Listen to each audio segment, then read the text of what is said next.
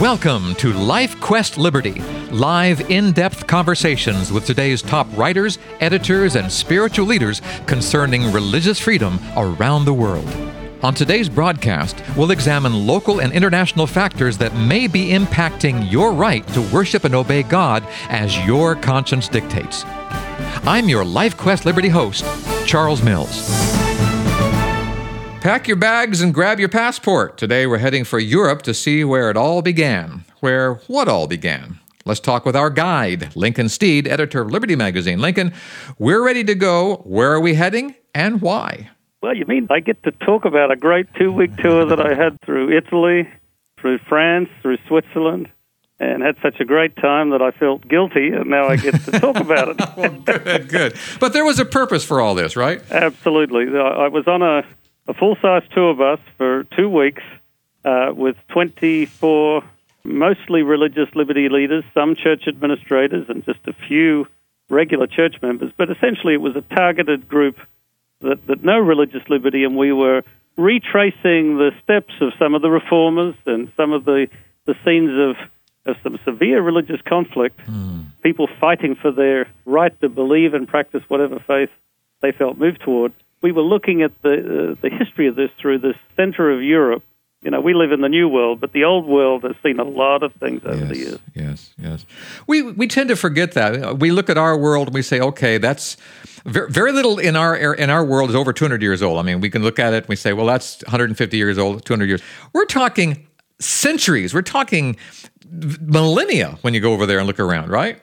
Well, when you go to Rome, where we started, a good majority of the oldish-looking buildings go back to the time of Christ. When you get to the Roman Forum and that general vicinity there, of course, it goes back hundreds of years, many hundreds of years earlier. Yeah.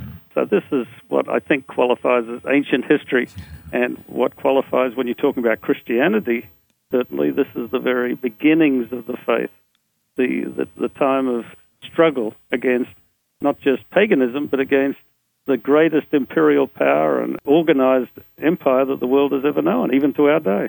We have to keep in mind also that Christianity took root here. I mean, it was persecuted. Yes, it was struggled. Yes, there were wars and everything, but it really took root in these areas. What happened to it? Why did we move from a love your neighbor, love Christ, look forward to the second coming, to what we had over there in the Middle Ages? That's part of the mystery of... I don't totally know the answer to that myself. There's no question that the early Christians who began not in Rome, where we began our tour, but Christianity, of course, was in the so-called Holy Land in Jerusalem. Yes, because of Jesus Christ. He was a Jew. People forget that. Even the Nazis and the early Christian church at the times of persecution, it was an inconvenient fact that Jesus was a Jew. Yes, and his followers, of course, coming out of Judaism, became Christians because of the special hope and insights that he provided. And at first they were at serious odds with their fellow Jews. There was persecution there. And those of our listeners that know their Bible well know that the Apostle Paul, who was known as Saul, was a teacher and a leader of the Pharisees, and he became a persecutor of the early Christians during that first persecution.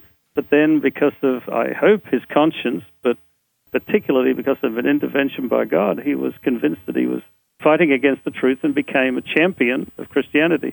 I think Paul's life is the single thing that broadened the appeal of Christianity beyond the immediate vicinity of Jerusalem, took it beyond the Aramaic-speaking world, and of course Paul himself went to Rome and testified before the emperor. And I think that began to plant Christianity in Rome, in the heart of the Roman Empire. And it was not really more than 100 years before it was a force not so much to reckon with, but a force to notice in Rome itself, and persecution ensued. There were severe persecutions of the early Christians. We looked through the Colosseum. I've been to Rome several times, but I'd never actually gone through the Colosseum. I didn't like to spend the admission fee, to be honest, peered through the bars, but it was interesting to wander through it and to realize that there were Christians that were put on display there before the sports field-like crowds who wanted, as they always do and still do, they wanted their blood and their conflict, and sometimes that involved Christians being set upon by wild animals. Other times they were just cut down by gladiators.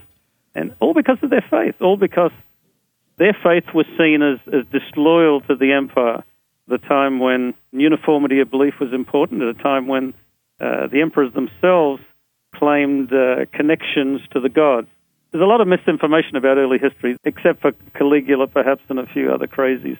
They didn't, narrowly speaking, believe that they were some otherworldly divinity, but the pagan belief system saw all human beings as an outgrowth of divinity, that we had the God within us, and that someone who was elevated by their stature and their deeds, heroic deeds, would be a channel and a revelation of the gods themselves. So in that sense, the emperors were bold enough to say that they were God, and that there was a cult of empire or emperor worship, and Christians would have nothing with it. Mm-hmm. So they were seen as seditious, dangerous, in opposition to the empire, and easily found themselves, in front of the lions.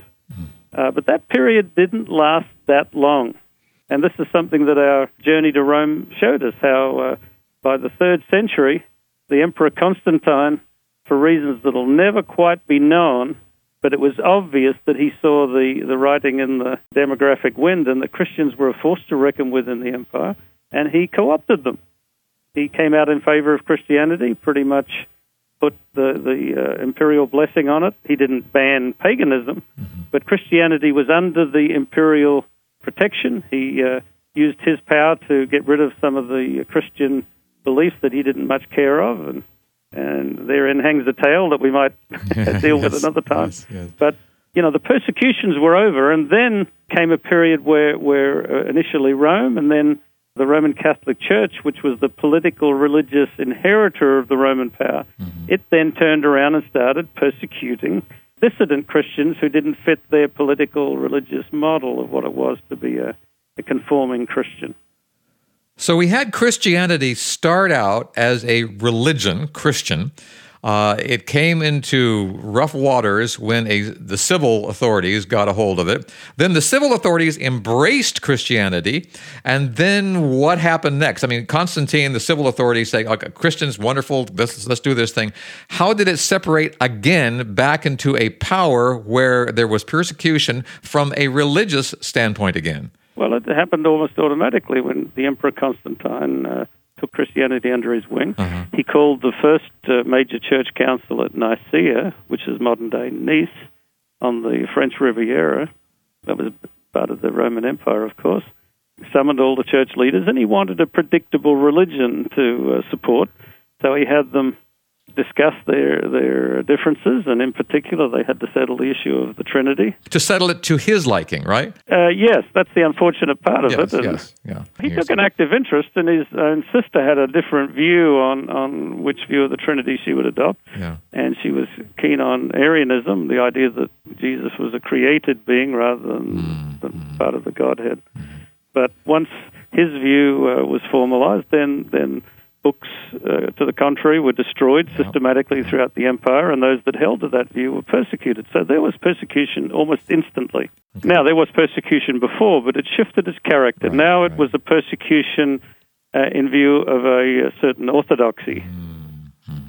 It seems the nature of religion, in this case Christianity, that one person, one priest is moved to enforce their view upon another person. But as anyone that's listened to this program knows, that's against the very principle of religious liberty.